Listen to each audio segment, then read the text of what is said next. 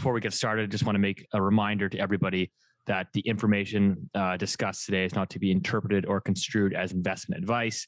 Everyone's financial situation, goals, and objectives are different. Please consult investment advice. Welcome back to the Loonie Hour, episode 10. As always, we're back in the saddle here. We've got the popular, everyone's favorite boomer, Keith Dicker of IceCap Asset Management, wearing his Christmas sweater for us this week. And of course, we've got the Tom Brady of macro, Rich Diaz, currently in London. Welcome back to the show, gents. Rich, what's going on there? You're in the land of the free. I'm on Plague Island. Corona, 88,000 cases, baby. We're gonna top 100,000 by the end of this week, and yeah, it was actually quite normal just like 5-6 days ago, which is the sad thing. As soon as you landed, it was maybe I'm the one who brought it over here, and you're also the cause of the Bank of England raising rates today. That I'm definitely suddenly. I called in a favor, and they did it finally after all these years of dithering. Coincidence? I think not. Keith, what do you think? Well, Rich must be in the UK right now. Is that wallpaper that's behind you? It's felt wallpaper. It's even more embarrassing than normal wallpaper. It's actually felt wallpaper. I won't tell my friend I'm at his house. Otherwise, beautiful house, but this is quite gauche. So. Oh, I thought you were going to say you were staying at the Fairmont or something swanky. No, I can't afford it. So back here up north, we've got a really big week, and I think this is going to be a fantastic podcast because we've got a lot to cover. We've got an update to the Bank of Canada's monetary policy framework, which of course they update every 5 years. So we've got an update there. We've got an update from our Lord and Savior, the Finance Minister, Chrystia Freeland, who updated the Canadian budget numbers. And then we had, national home statistics coming out for Canada. So like just a whirlwind of a week for data. So kind of want to jump into it. First and foremost, the Bank of Canada updated their monetary policy framework. It's funny, they did like a sort of a side-by-side interview, Tiff Macklem and Chrystia Freeland, kind of showing their marriage joint at the hip there. Basically coming out. And so now they've got they still have the same sort of inflation mandate target, 2%, with a control range of 1% to 3%. But the important sort of addition here is they added in a full employment or a labor component. So but it's funny because they were careful not to call it's not a dual mandate, but they're now considering employment and full employment as a part of the framework of their decision making. And at the same time, they also said that it's hard to judge, it's hard to quantify, quote unquote, full employment. So it was very confusing. I mean, Keith, you've been around a while here, you follow these central bankers. Like, what was your kind of take? Well, I mean, so first of all, so think about this. You have this really cool job to do. You get a lot of power with it and a lot of financial rewards after you finish the job, really. Then all of a sudden, you're maybe not your boss, but someone who's close to your boss sort of gives you these goals and objectives that can now never be quantified. So... Perfect. Sure. Inflation, if it's between 1 and 3, you're okay. If it's over 3, we'll wait for it to come down and, try to create some jobs, but it's really hard to measure that as well. I think it's a pretty good job. His job description just changed for the better for him. Of course, which doesn't really mean it's better for everyone else across the country. But we talked about this a couple of weeks, I think. We knew the mandate was going to change. We thought maybe climate change would become the official part of the mandate. But Steve, I don't think that was that discussed directly? No, they mentioned that they're going to have a role to play, but like they didn't included as part of like their framework. So again, it's kind of like very gray area. I mean, I'm kind of surprised they like left it out, so to speak. But I think the important thing is here is the labor component, because it adds like this, I don't know if ambiguity is the right word, but like this gray area of just, hey, we're not quite at full. Like, how do you really measure like full employment? Like, well, can I read the thing? Can I read it? Yeah. Yeah. So it said I'm not going to read the whole thing because that's boring. You guys can all look it up, listeners. But it says it outlines the rub, the little bit that I think is important here. It outlines how we will consider a broader range of labor market indicators to actively seek the level of maximum sustainable employment needed to keep inflation on target. And that's the bit that mentions employment. So that's extremely vague, I would argue. And as you guys kind of nailed a couple of weeks ago, it gives them the cover necessary to do whatever it is they want to do without doing the conceding to the dual mandate. And you guys are being way too nice. I know you guys are afraid of getting banned. I think I'm starting to care less and less about that. I think it's outrageous. And then I wrote to a colleague and I explained my angry tweet. And I think the reason is because timing is everything, right? They're not doing this in 2016 when they're just, if they really cared about this and they, it was really important to how they perceived governing Canada may or may not be, sustainable employment as part of the Bank of Canada's mandate. That might be a really important thing to consider when you're starting to want to go into power. These are the things you want to change as part of Canada's central banking framework. But it's when you've got inflation really high. It's when you've got 10% budget deficit. It's when you have this kicker of the climate change stuff that can make you do all kinds of wacky things in the background. It's when you are already back to full employment. Let's keep that in mind. The pre-pandemic peak in employment was 19.2 million people, and now we're at 19.3. Some might say, Rich, some of those numbers are wonky. Fine. Okay, I'll concede that. But we're still very, very close. I think we can all admit. What about unemployment rate? That we're back down to pre-pandemic lows. Okay, let's ignore the unemployment rate. What about participation rate? Same. We're back to pre-pandemic highs. So it's not just they did it today. It's not even necessarily that it's a bad idea. The U.S. has a dual mandate. I would never necessarily, I would have critical of the U.S. central bank for all kinds of reasons, not necessarily that one. It's that it's right when they're supposed to be raising rates and putting the squeeze on the crazy spending. It's that they now have a clear and perfect cover not to. And I think that's the outrage. It's a pattern. So I'm going to I'll step away from the microphone and let you guys take it on. But I think that's the real key issue for me. Well, I mean, I think that, I think it's important to kind of understand here. Like, I don't know, it's funny that they did this, conference together as well. I mean, great point. Yeah, people are calling poor old Tiff Macklem Freeland's lapdog. And that's the polite way of saying it.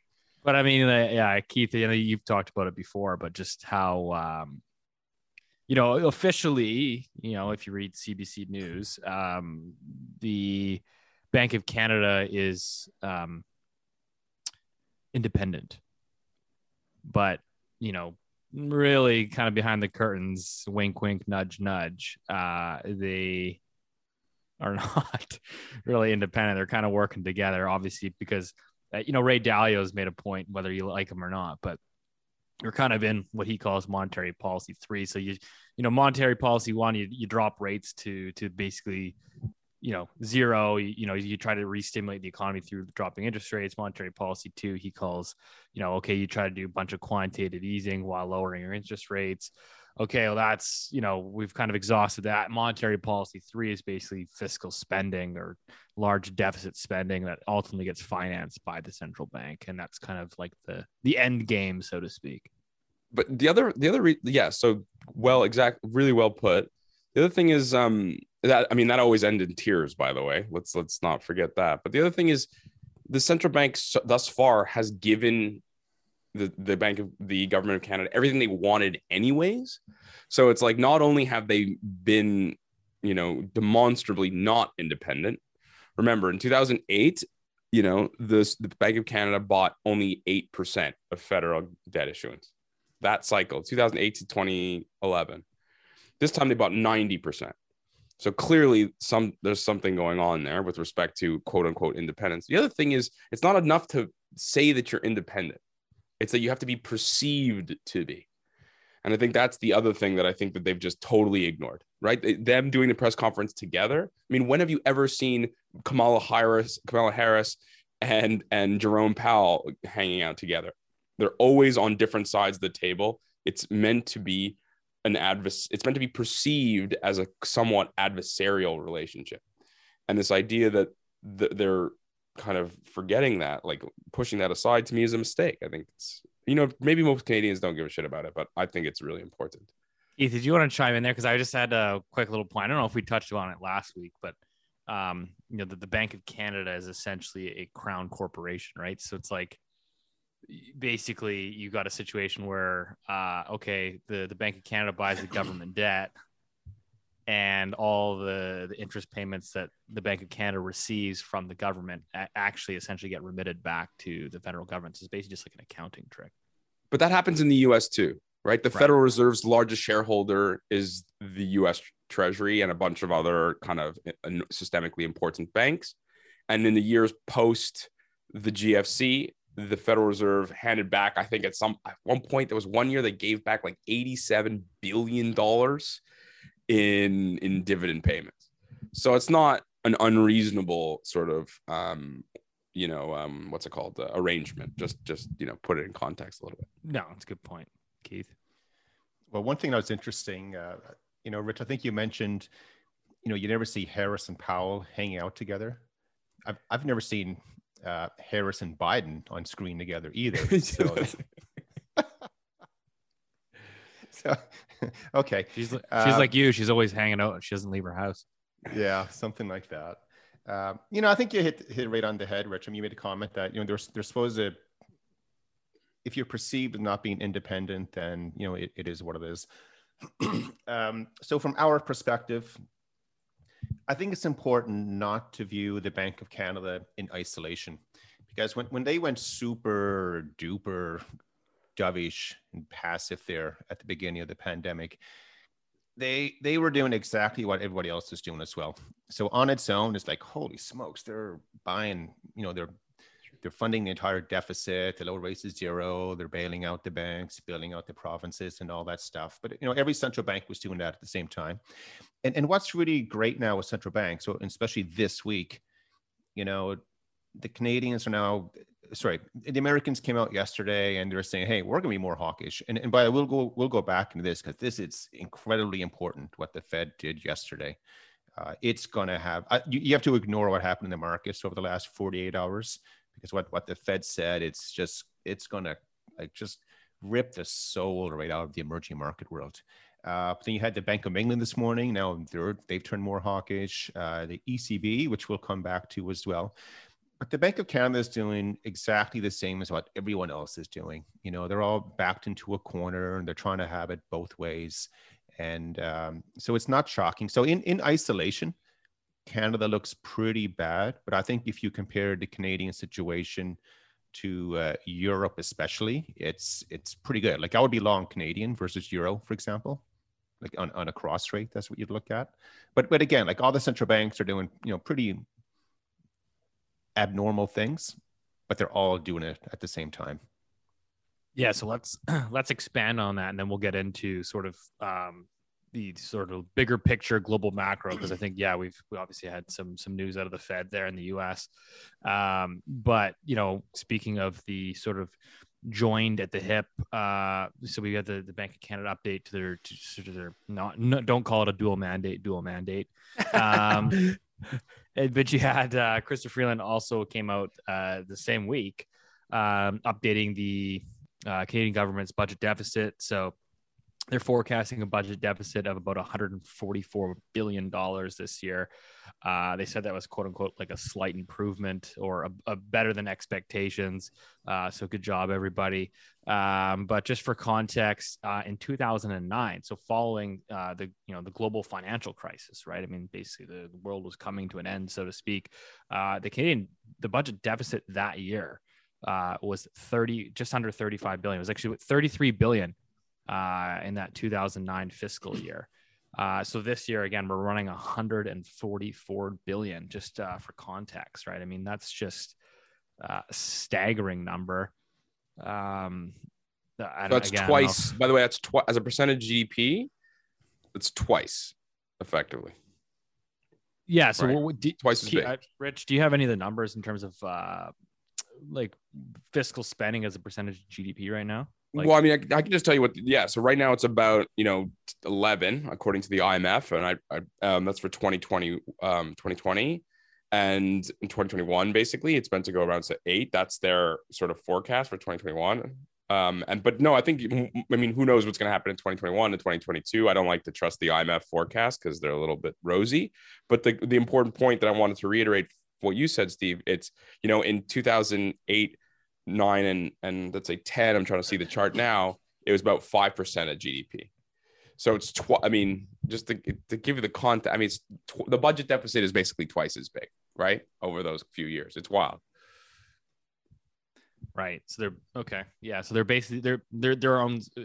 I guess maybe to sort of make this a little bit more simple for the viewer here that's trying to play along. Essentially, government spending is responsible for roughly 10% of all of GDP in Canada. Is that a fair?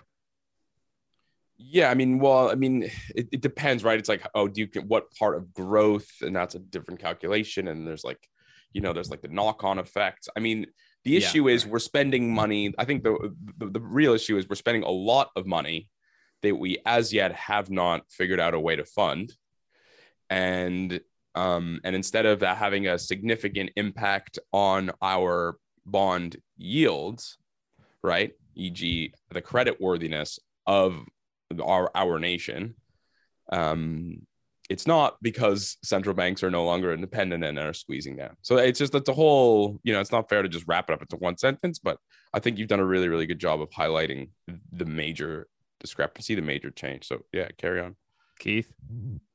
So what I love about those, those federal financial projections when they come out with it, they'll always give you a 5-year projection where it's going to go.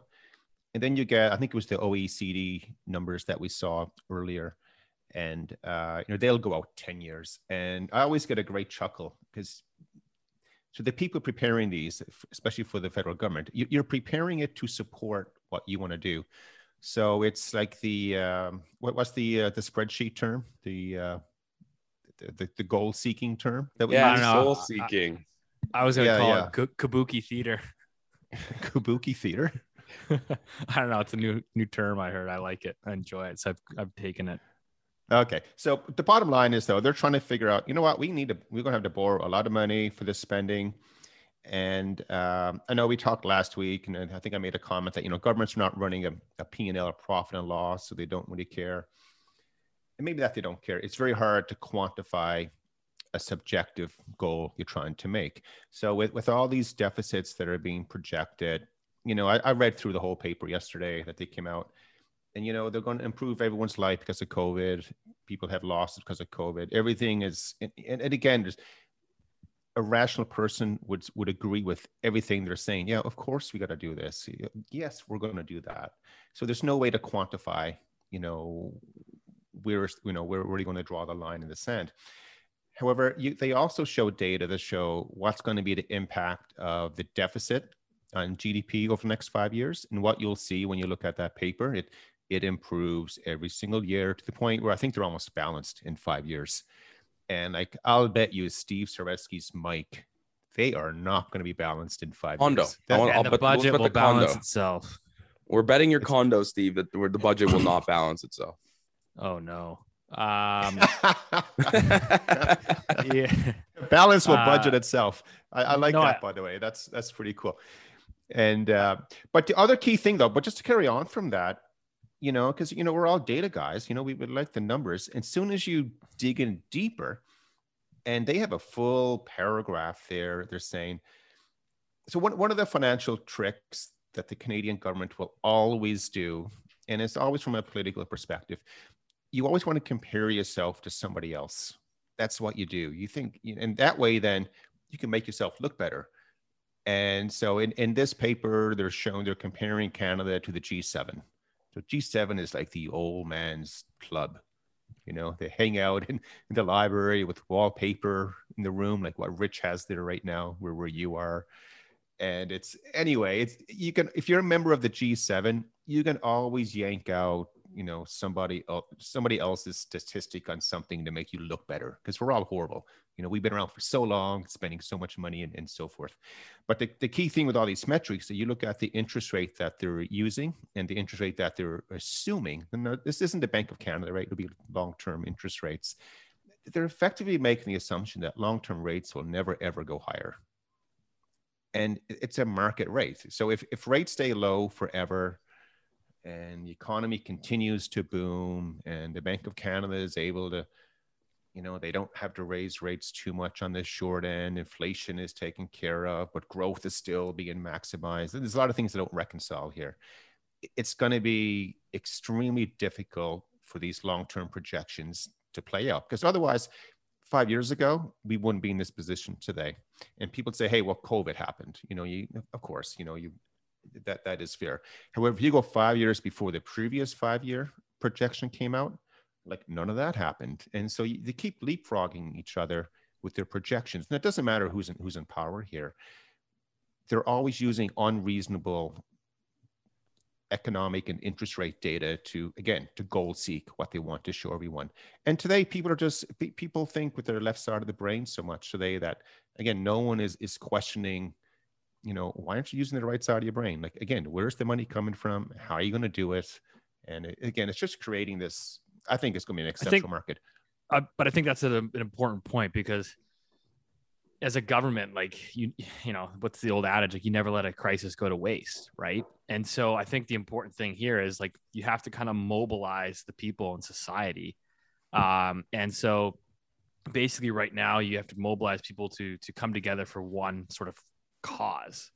And what we have today is we are running wartime monetary and fiscal policy.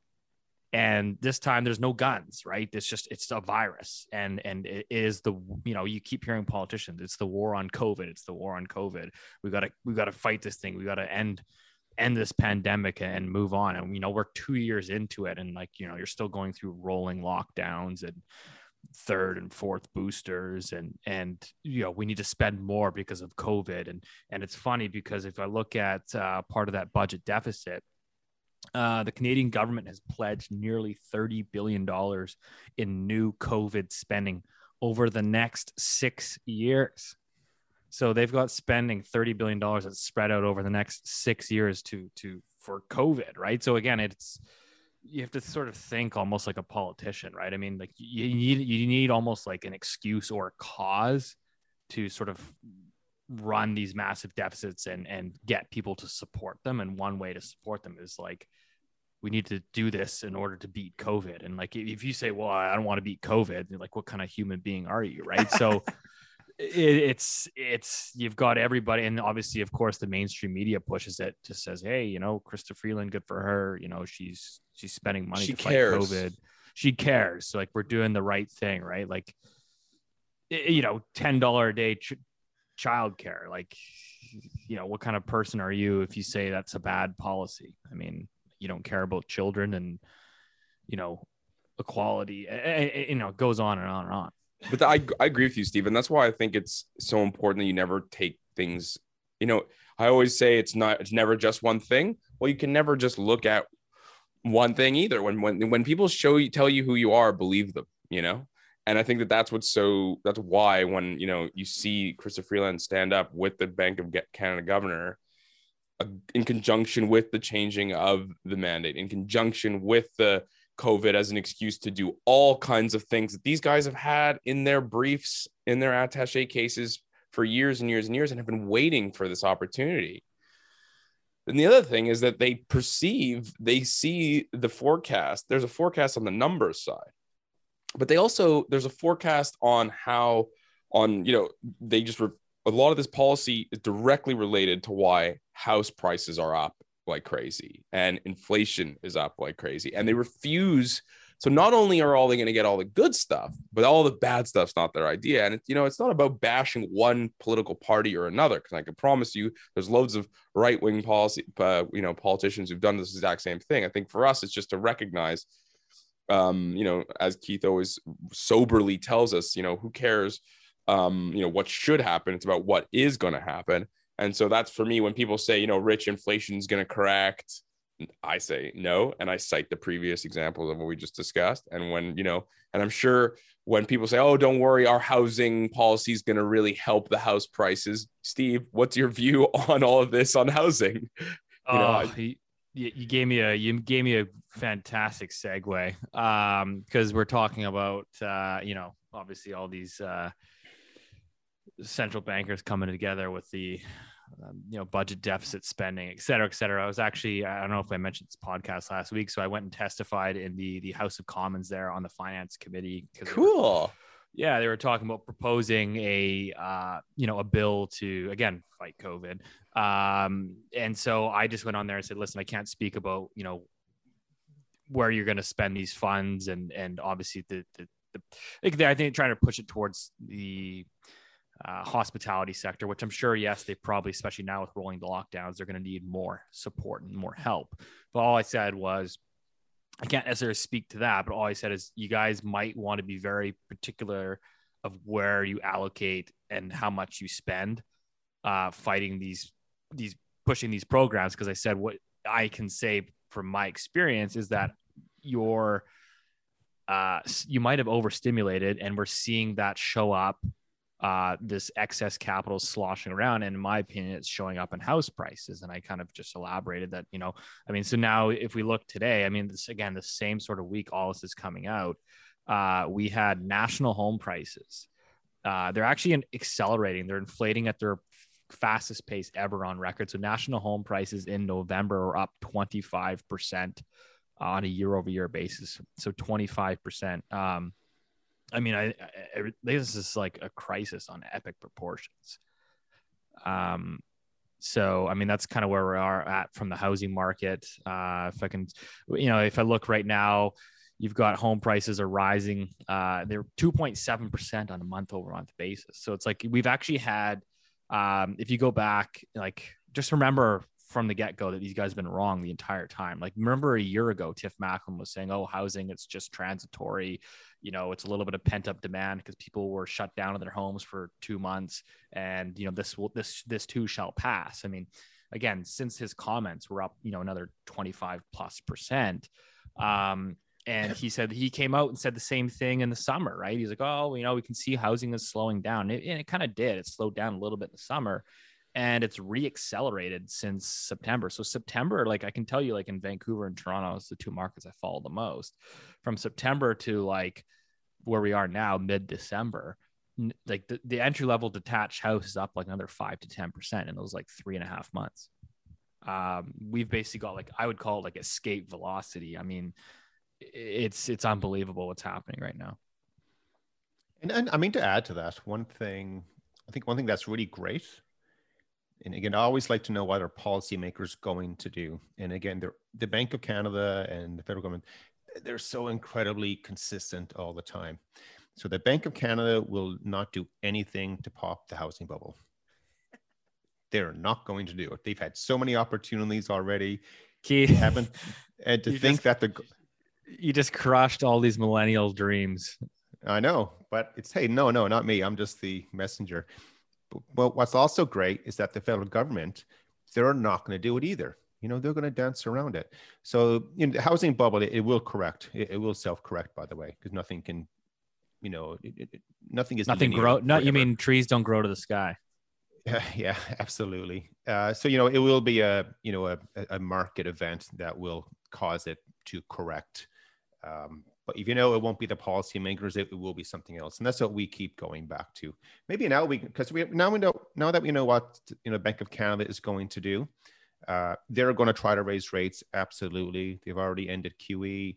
The Americans are doing the exact same thing. In London this morning, the Bank of England, they surprised everyone and raised rates.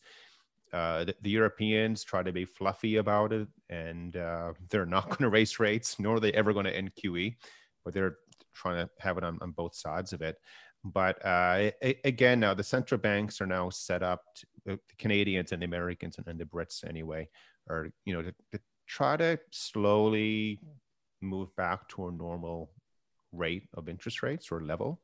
And they will do that until something breaks. And of course, what the Americans came out with yesterday, it tells me as an investment manager, again, this is exactly what I wanted to see.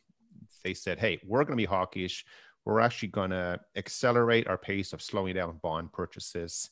We're absolutely going to start raising rates. And if things do not slow down, or if there's no event anyway, they'll keep doing it. So they'll keep doing this until it stops.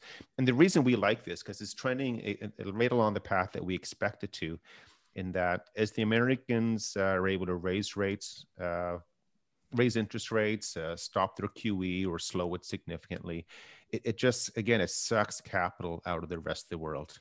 And from our perspective, it just creates opportunity for investment portfolios. So the emerging market world, they're really going to struggle. And I know, Rich, earlier, was it yesterday, Rich, that you compared Canada to Turkey? I did. You did that? So I did. I was outside yesterday. Yeah, I was outside. It must have been yesterday or the day before, and I meant it. Obviously they're massively different countries. Different current account balances, different food, different sports. Didn't that tweet go viral?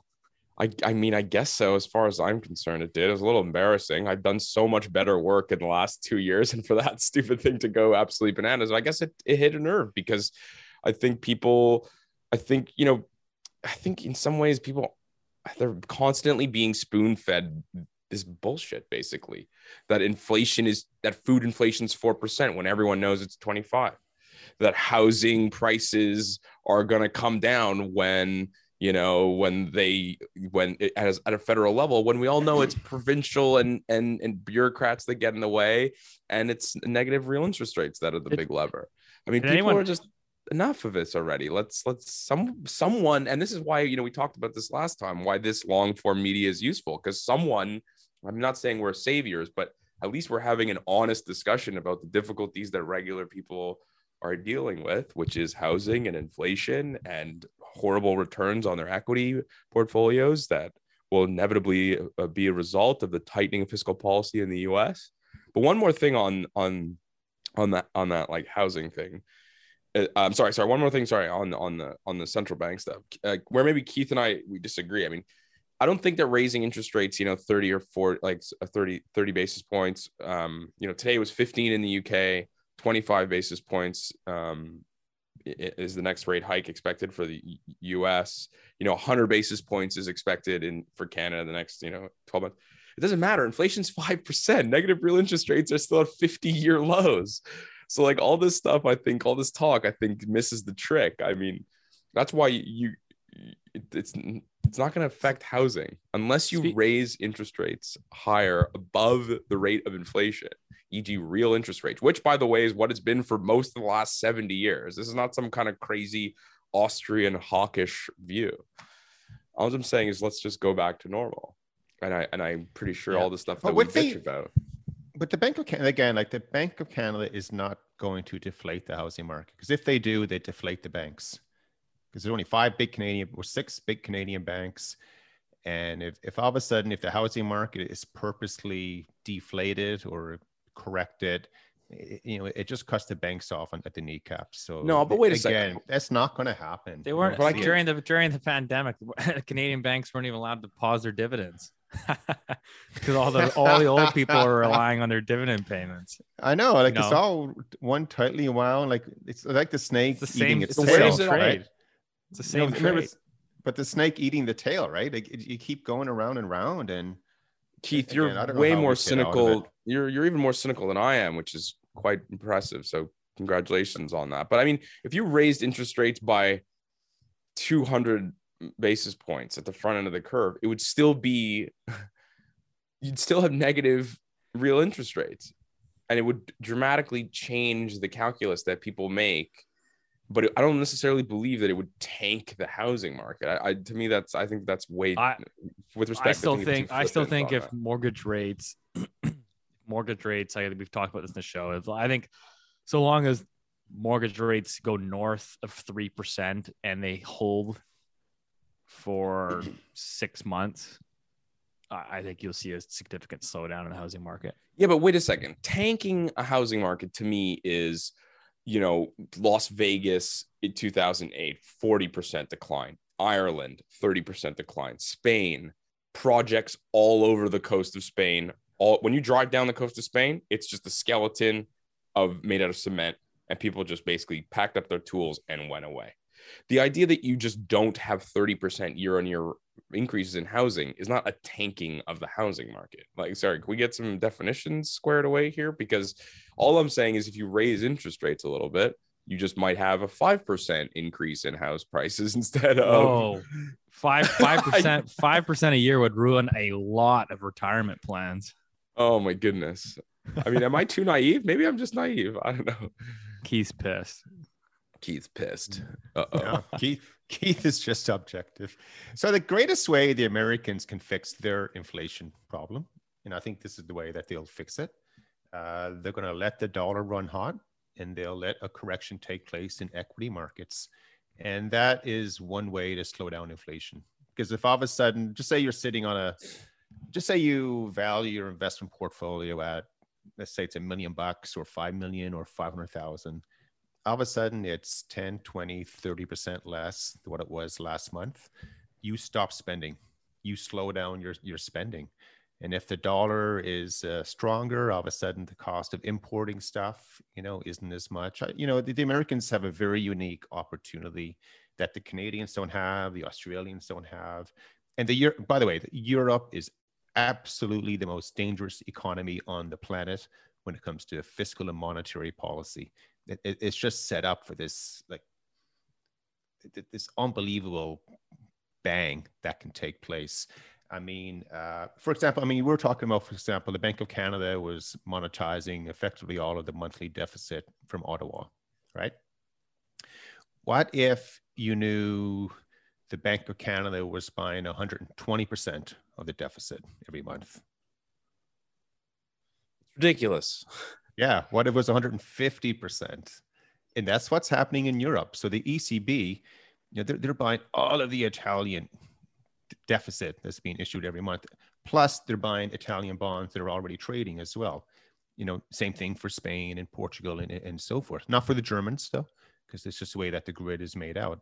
But again, you always have to compare one country to another. Like I said, what the G7, what the Feds do with the G7 metrics, but the same thing on a monetary policy. So as bad as it can sound here in Canada, again, like the big bang that can really affect all the markets, it's going to come from overseas, whether it is Europe or Turkey. And by the way, I know you meant comparing Canada to Turkey is a bit of a tongue in cheek, and the metrics in Canada, Turkey is absolutely horrendous, and Canada is not even remotely close to being a Turkey. No, it was tongue in cheek. Yeah, it was, I just want any. No, it was about the it wasn't even so much about the economic realities, the numbers. With all due respect to some of the people who got all annoyed about that, it was really just purely the government intervention in the central bank.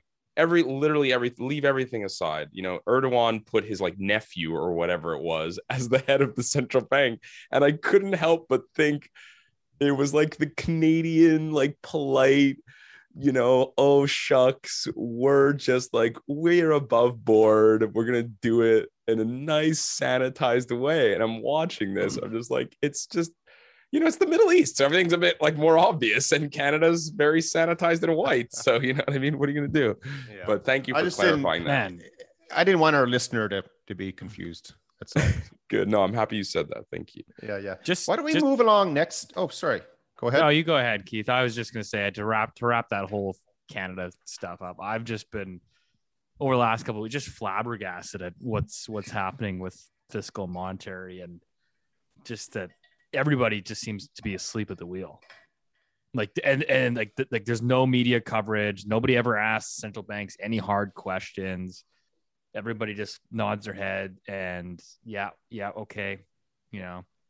Same thing now, right? It's a good Just point because like when shut it down, yeah, everyone's Really good good. point. It's a really good point. It's just so when I for go it. to say dinner parties or hanging out with friends for this or that, nobody I know do they ever talk about Canadian financial metrics. No one. It's not even a part of the conversation. And I don't know if it's because they're just not aware of it, or they don't know where to go to get the information or so on. But, you know, as Canadians, you know, maybe this podcast is a great start. You know, people become more interested and aware of it. But the longer that the majority, and I don't mean like 50+1%, I bet you it's like 90% of Canadians have no idea of the awkward financial position that we've been pushed into right now. And what the ramifications can be a few years from now. Because when it happens, it's going to be, how did this happen? And of course, I don't want people years from now to be like, oh, we didn't know. How did this happen? We're shocked. Or worse, blame the incoming government, because eventually people get sick of whatever party's in power, right? And the new guys are going to come and they're going to be holding this grenade, and then they're going to freaking throw those people under the bus, regardless of your political persuasion. I promise you, if the political parties were diverse, I promise I would not be saying, my view would not have changed. I can guarantee you. But and the other thing is, people say, oh, Rich, you're such a Canada hater. You all hate on Canada. No, it's because I love Canada that I think people should be informed about the realities and the potential repercussions of this. Yeah. Speaking of which, I'm not sure if we mentioned this in the show here, but the OECD put out a report highlighting that Canada, of all the advanced economies, is projected over this coming decade is going to be the worst performing advanced economy in terms of real GDP per capita growth. So again, if that doesn't, piss you off as a Canadian. Hey, Steve, tell everyone who was number one on the list for the best growth opportunities. I think it was. Oh, God, I didn't even look to the left on the bar. How did that happen? Turkey. It's Turkey. Real. But again, it just shows like it's a one-dimensional metric, Yeah. Yeah, and that's the challenge here, of course. And you always have to take these forecasts with a bit of grain of salt, to be fair. But I just see these and I get like emotionally charged. I'm like, man, we are run by a bunch of idiots. But anyways, I'll tell you one of the ways that these are calculated and why Canada does so badly is because the if you look at, remember, it's something Reinhardt and Rogoff, who are these really very, very well accredited IMF researchers. They went to Harvard and Yale, and their children are in Harvard and Yale, and their grandparents everyone went to Harvard and Yale, whatever it is. And they basically argue that the more debt that you have in an economy, the much, much, much, much harder it is to continue to grow at whatever pace. So ultimately, I haven't seen this OECD study that well, but I've seen enough of these studies to know that a lot of them are a function of when you have that much debt in your economy. And Canada is, the Bank of the Canadian finance minister couldn't answer this question, but Canada has 345% of debt to GDP, right? And our household debt to GDP is one of the, we're in the top 5 of household debt to GDP, government debt to GDP, non-financial corporate sector debt to GDP. So we've got a lot of debt. And the only way you can really grow out of that is you either inflate your way, you do productivity, or, there's a couple, or you default. But anyway, sorry, just to quickly touch on that, but that's the thing. You see all those metrics, and you're like, holy shit, this thing is like an absolute debt bomb. Just wait, it's just this powder keg just ready to blow. And then you hear like these, the big bank economists that come out in Canada and say, oh, 8 rate hikes. It's like, is this just like a belief and a faith in the system? Because there's no way, when you look at all these debt to GDP metrics and the amount of leverage in the Canadian economy, that you can actually get away with that many hikes without completely blowing up the local economy here. It's like, did these guys just look past that? I'm just kind of curious of what are we looking at here? Yeah, they do, Steve. So for example, that the OECD data points that you're showing there with, Turkey as being projected to have the most success, so Canada with the least amount. All of these are based upon, so for any debt metric, as long as you're able to borrow, to roll over the maturing debt and to borrow from more debt, you become levered and become levered, you get a dollar of income, it could become 3 or 4 times. So that's why these emerging market countries, they always look awesome when things are going well. But the moment a crisis hits, and this is where the big banks, they always have a challenge because they're never going to forecast a crisis to occur. It's just not in the culture. You're not allowed to do it. And everyone misses them, of course. And it's one thing to say, hey, a crisis is going to happen. People say, well, when is it going to happen? They have that sort of backhanded slap on you for even suggesting it. But when they do happen, and they do happen on a regular basis, Turkey will implode, as it's happening right now. The Asian countries imploded back in the late 90s. It's not because they had too much debt. They couldn't borrow. Foreign investors said, whoa, you're in trouble. I don't know if you are or not, but I heard you are. I am not giving you my money. And it just leaves the system, right? That's what happened. And that's where we are today. It's like something will go bang or boom in the night, whatever the phrase is. And that's when it's going to really, mix up these numbers.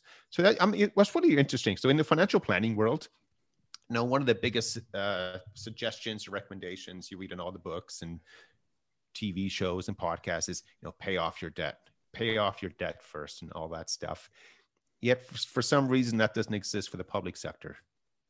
I don't know why, but it doesn't. So can I just add one more thing to the crisis thing? So one of the reasons the Asian crisis, and it relates to Canada, but one of the reasons the Asian economies, when something did go wrong, they couldn't borrow.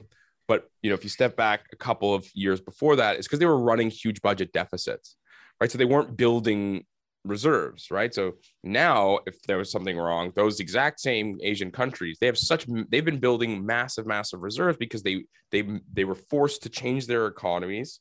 It hurt.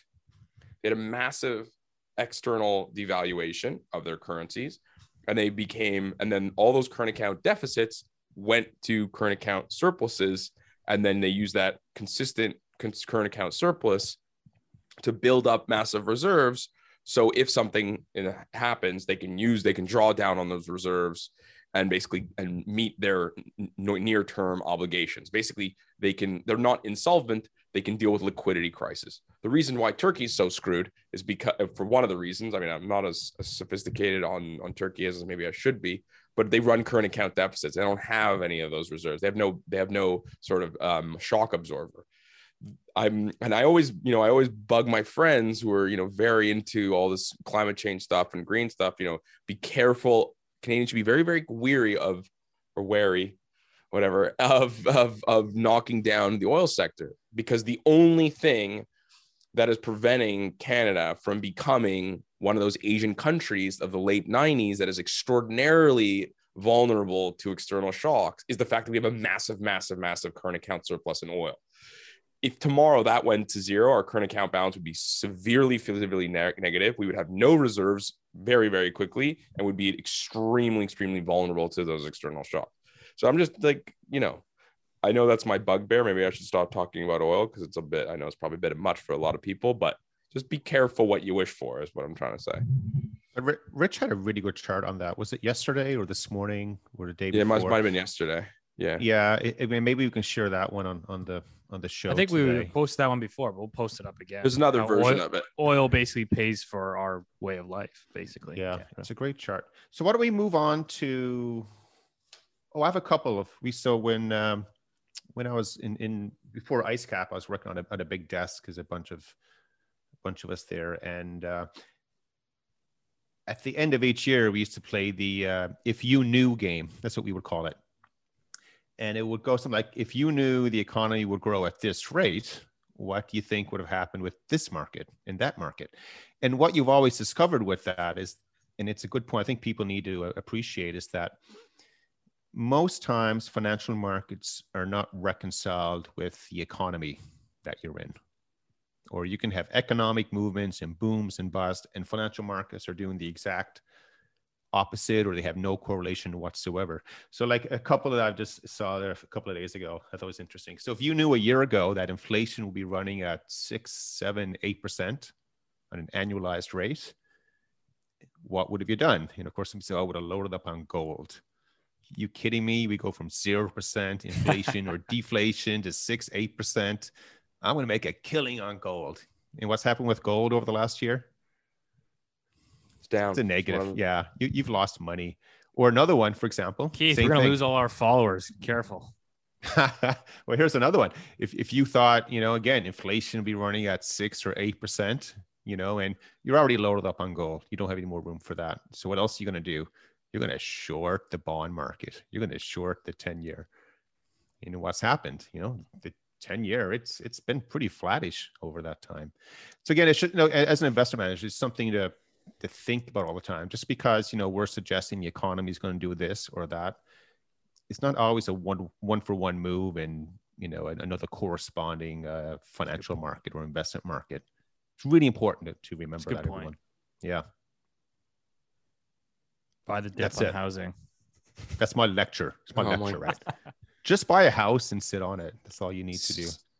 Steve, can I ask you a question? If we can circle back. Sorry, I know this is a bit naughty, but I have just a question. I'm really curious, and maybe some of the listeners are too. Like, when they were asking you questions, like, were they smart questions? Like, did you feel like these people were switched on and they knew what they were doing and genuinely trying to get at the answer, or were they just trying to cover their butts? I mean, it's kind of funny, right? Because like I went on there and I found out, obviously I found out when I got on to the show that I was invited on by like one of the Conservative Party members.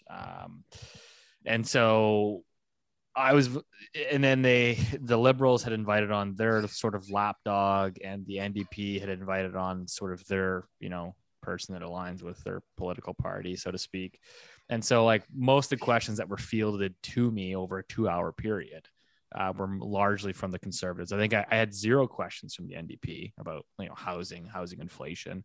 You'd think they care anyway. No, they don't. Yeah, it's just like they don't get it, right? I mean, and then I had like one question from like the Liberal Party. But yeah, I mean, so keep in mind that majority of my questions were from Conservatives, who I think were ultimately as well trying to play up like kind of what they're playing up now, which is like just inflation and like that. But I mean, again, I think they are bringing up some important points, right? I mean, like the Liberals are sort of supposed to be this like middle class advocates. You remember when they had a minister of the middle class, which they had to fire or get rid of because they couldn't define the middle class because, well, middle class doesn't exist. Newsflash. Like when you have national home prices running up 25% year over year, like just devastating for that middle class. Steve, lower middle class. Steve, I'm just curious, what were the questions from the other side? Like not to you, but to the other invited guests. What were they being asked? Yeah, they like, it was basically like, so for the NDP they had brought on some lady. I mean, she was nice. I don't remember her name, but she was more or less talking about the CERB, and the government was trying to claw back CERB payments from sort of like retirees or low income individuals that had maybe had received too many CERB payments, and the government was trying to claw some of that back. And she was saying, well, like they can't afford to pay it back. Like you need to just give them an exemption, call it a wash. So that was like one of them. And then the guest, I think on the Liberal side, was she was kind of like a lobbyist for the hotel sector. Trying to, obviously she was lobbying for more stimulus and more sort of an extension of all these wage subsidies. So everyone was just kind of brought on to sort of angle their political views. And like Keith, like you said, we talked about it before I jumped on that thing. It is really ultimately like a dog and pony show, right? Like it doesn't matter what you say. Everyone's there just to sort of look good, and the bill is going to pass as it passes, and nothing's going to change. We're still going to run these massive deficits. We're still going to have central bank financed, deficit spending. Like we're just going down this path that like, it doesn't matter almost really who's in power. In my opinion, it's just what it is. And we have to sort of adapt to that environment. So don't sell your house. Well, I mean, it's the same thing we were talking about at the beginning of the show, right? It's the same thing with like this COVID stuff. I mean, it doesn't matter if it's a less potent variant in terms of whatever. Like, it doesn't matter. All is that, like, whether you agree with it or disagree with it, if cases go up, lockdowns are coming. Like it's just like the reaction function. Again, you can agree with the lockdowns or disagree with them, but cases spike, it's get your booster, we're locking you down, and it's just going to be this repeat cycle. It is what it is. I mean, so we're seeing that here now in Nova Scotia. I know that the universities, I think it was 3 days ago or 2 days ago, in the middle of the day after the first round of exams were written, like in the morning session, I guess, and they said, hey, we're now closed for the winter. All exams that haven't been written yet, then we pushed to January. See you later. That was done. Now restaurants and gatherings, that's been restricted again. So you're starting to see, for example, we were supposed to go out for dinner last night and to a restaurant with some friends, and we ended up canceling in the end. Not a fear of, getting sick.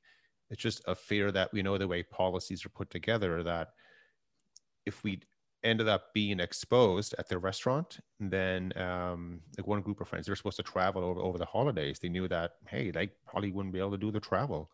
So these things, I mean, they're not positive for economic growth. And again, it's all about, we know what the reaction is going to be, because we talked about it last week, how it's sweeping across Europe. And now it's here in Canada and Nova Scotia. And what did you say about Toronto? Is this happening in Toronto? Yeah, as well, like in Steve? Toronto, they've cut. So any indoor event over 1,000 people, apparently they've cut it to 50% capacity. So AKA, if you're going to Toronto Maple Leafs game with 20,000 fans, that's now been cut to 10,000, which is kind of a shit show, because apparently people are like, well, I've got tickets for next week's game. Like who are they deciding that gets to go? Like, are they just going to Who call? wants to watch the Toronto Maple Leafs? I'm sorry, I'm confused about this. Is it the first 10,000 people that show up at the gate to get in, and then they just refund everyone else's tickets? Like, it's just a total mess. But again, it is what it is. And so, like, as Keith said, I mean, that doesn't seem very positive for economic growth. I mean, we're seeing all of these companies, right? Like corporations, all the big banks, for example, like they don't want to take any liability or responsibility. So they're telling, okay, we're pushing our plans back for coming back to the office. Everybody go work from home. And again, obviously now so this is kind of happening at the same time we're seemingly pushing ahead with interest rate hikes into what I suspect will be a slowing economy in the year ahead. But I mean, Keith, before I go on a crazy rant about COVID, I'll avoid doing that. But I will just say it's endemic. Like this is it. COVID is never going away. That's all. I will restrain myself and keep my peace to that. I think the sooner we all sort of come to terms with that, I think the sooner. It's pretty wild though, right? Because like, I'll give you another quick example. I was reading a story. So like the Calgary Flames, right? Like, God bless Alberta. A bunch of their games were postponed because they got all these players like in COVID protocol testing positive. So they can't even ice a roster, right? And so people are coming out and saying, oh, these guys, they weren't vaccinated. They were. And they were. And so Milan Lucic came out on the Calgary Flames there, and he says, listen, like, everyone on our team's double vaccinated. He's like, I'm triple vaccinated. I got a booster. He's got 3 shots, and he's tested positive. He's in COVID protocol, can't play. So like, it doesn't matter. I just think it's like you said, Rich, like, you get a 4th shot and the variant comes along, and it's not covered by the force. You get it. It is an endemic. I don't know. It is what it is. But there's just no one's. Anyway, I don't want to get into it. I'm gonna get in trouble. But I'm just saying it's here to stay. This is it for the rest of our lives. Almost certainly, COVID will be around. So it's really more about the jurisdictional responsibilities that people have to deal with, and how much abuse they're going to be willing to take with respect to their hotel business or their children's education or their travel plans. Be interesting. Yeah, I'm supposed to go to Palm Springs over the holidays here to record the Looney Hour, but again, I don't know. Like, is it one of those ones where they're saying non-essential travel, and it's like, I don't know. I mean, is it essential to go see your family that you haven't seen for a very long time for you can call it what you want, mental health reasons? I mean, it's So let's, to circle it back to the whole, the investment world. Again, this is from our perspective here. If we know that policymakers across, say, Canada and Europe and Australia and everywhere else are going. They've been very consistent. There's no political party or a group to say, hey, this isn't right. Let's rethink this. We know that growth is going to continue to start and stop and start and pause and all that stuff. So the US has a very unique situation coming up, of course, because they have their midterm elections next year. And, no matter which way you look at it, half the country, they believe in one side of the lockdowns, the other half does not. So therefore, you're going to have like roughly the biggest or second biggest economic engine in the world is going to be growing faster than Canada, Europe, a lot of Asia and so forth. So then it goes back to, again, we can see the US just sucking up so much foreign capital, running into it. Plus, if they have higher rates in the US than anywhere else, you get paid for parking money there as well. And again, so we always tie everything together. That's the way we view it. Is the U.S. though almost not like forced to provide, like, because they are the kind of the liquidity provider of the entire world? So like they run twin deficits. So they have a huge current account deficit and they have a huge budget balance or budget deficit. And so yeah, in theory they export money, but Keith's right in the sense that if you are the marginal consumer of assets and you want to buy, companies like on the Russell 2000, right, small cap stocks that won't be affected by lockdowns, that have a clear vision on revenue and stuff like that, people are going to gobble up those. No, I agree on that aspect. I'm just thinking, yeah, if the U.S. starts hiking rates, and you almost basically force every other major or other emerging markets to basically hike rates too, into slowing growth. Yeah, I mean, so first of all, with the Americans starting to tighten or hike rates and all that stuff, again, it just sucks money out of the rest of the world, and that's fact. That's what will happen. But just say you're here in Canada and you're thinking, oh man, we don't want to crush the housing market. We want to keep spending. The energy market is going to get a few negative winds up against it here coming up. What can we do to sort of sell other stuff to the world? You devalue the currency. The same thing with the Europeans. Because again, the metrics across Europe and Eurozone are just horrible. They need the euro to go down to par. They needed to go back to 80 cents or whatever it was. By the way, I was traveling in Italy when euro was around 88 cents to the dollar. I think it was at the exact low. I think it was 2001. We were over in Italy at the time. That was a good trip too. So, but one thing being negative, it's one thing being negative euro area, like economic growth, but there's some great stocks there. So I don't know, just, you're more negative on Europe than I am, but I mean, LVMH has performed it just in line with Amazon over the last 5 years, which is something that I think people just don't recognize. So it's one thing to hate the countries and hate the economy, but some of those stocks are. We have to separate this. I mean, again, like when a country goes into crisis, the stock market usually goes up because people are running. They'd rather put the money in the private sector. So if you if you go back to Turkey right now, the local Turkey market, it's going vertical. It's going up, up, and up. Of course, it's just locals putting the money in the market. The central bank is probably buying it as well to prop it up. But yeah, you can clearly see a situation where, the Eurozone goes into crisis, from a debt perspective. They're unable to borrow, and they can't borrow now really. The ECB buying everything. The currency goes down, and yeah, you can see the equities go up. So if any investors looking to do those kinds of investments, you want to make sure you hedge the currency side of it. That's really good opportunities. And that is what ICE Cap's for. ICE Cap Asset Management. We'll wrap it up there. What about Acorn Macro Consulting? Don't forget about No, with the Tom Brady of macro, as eloquently put by one of our listeners, Rich Diaz with Acorn.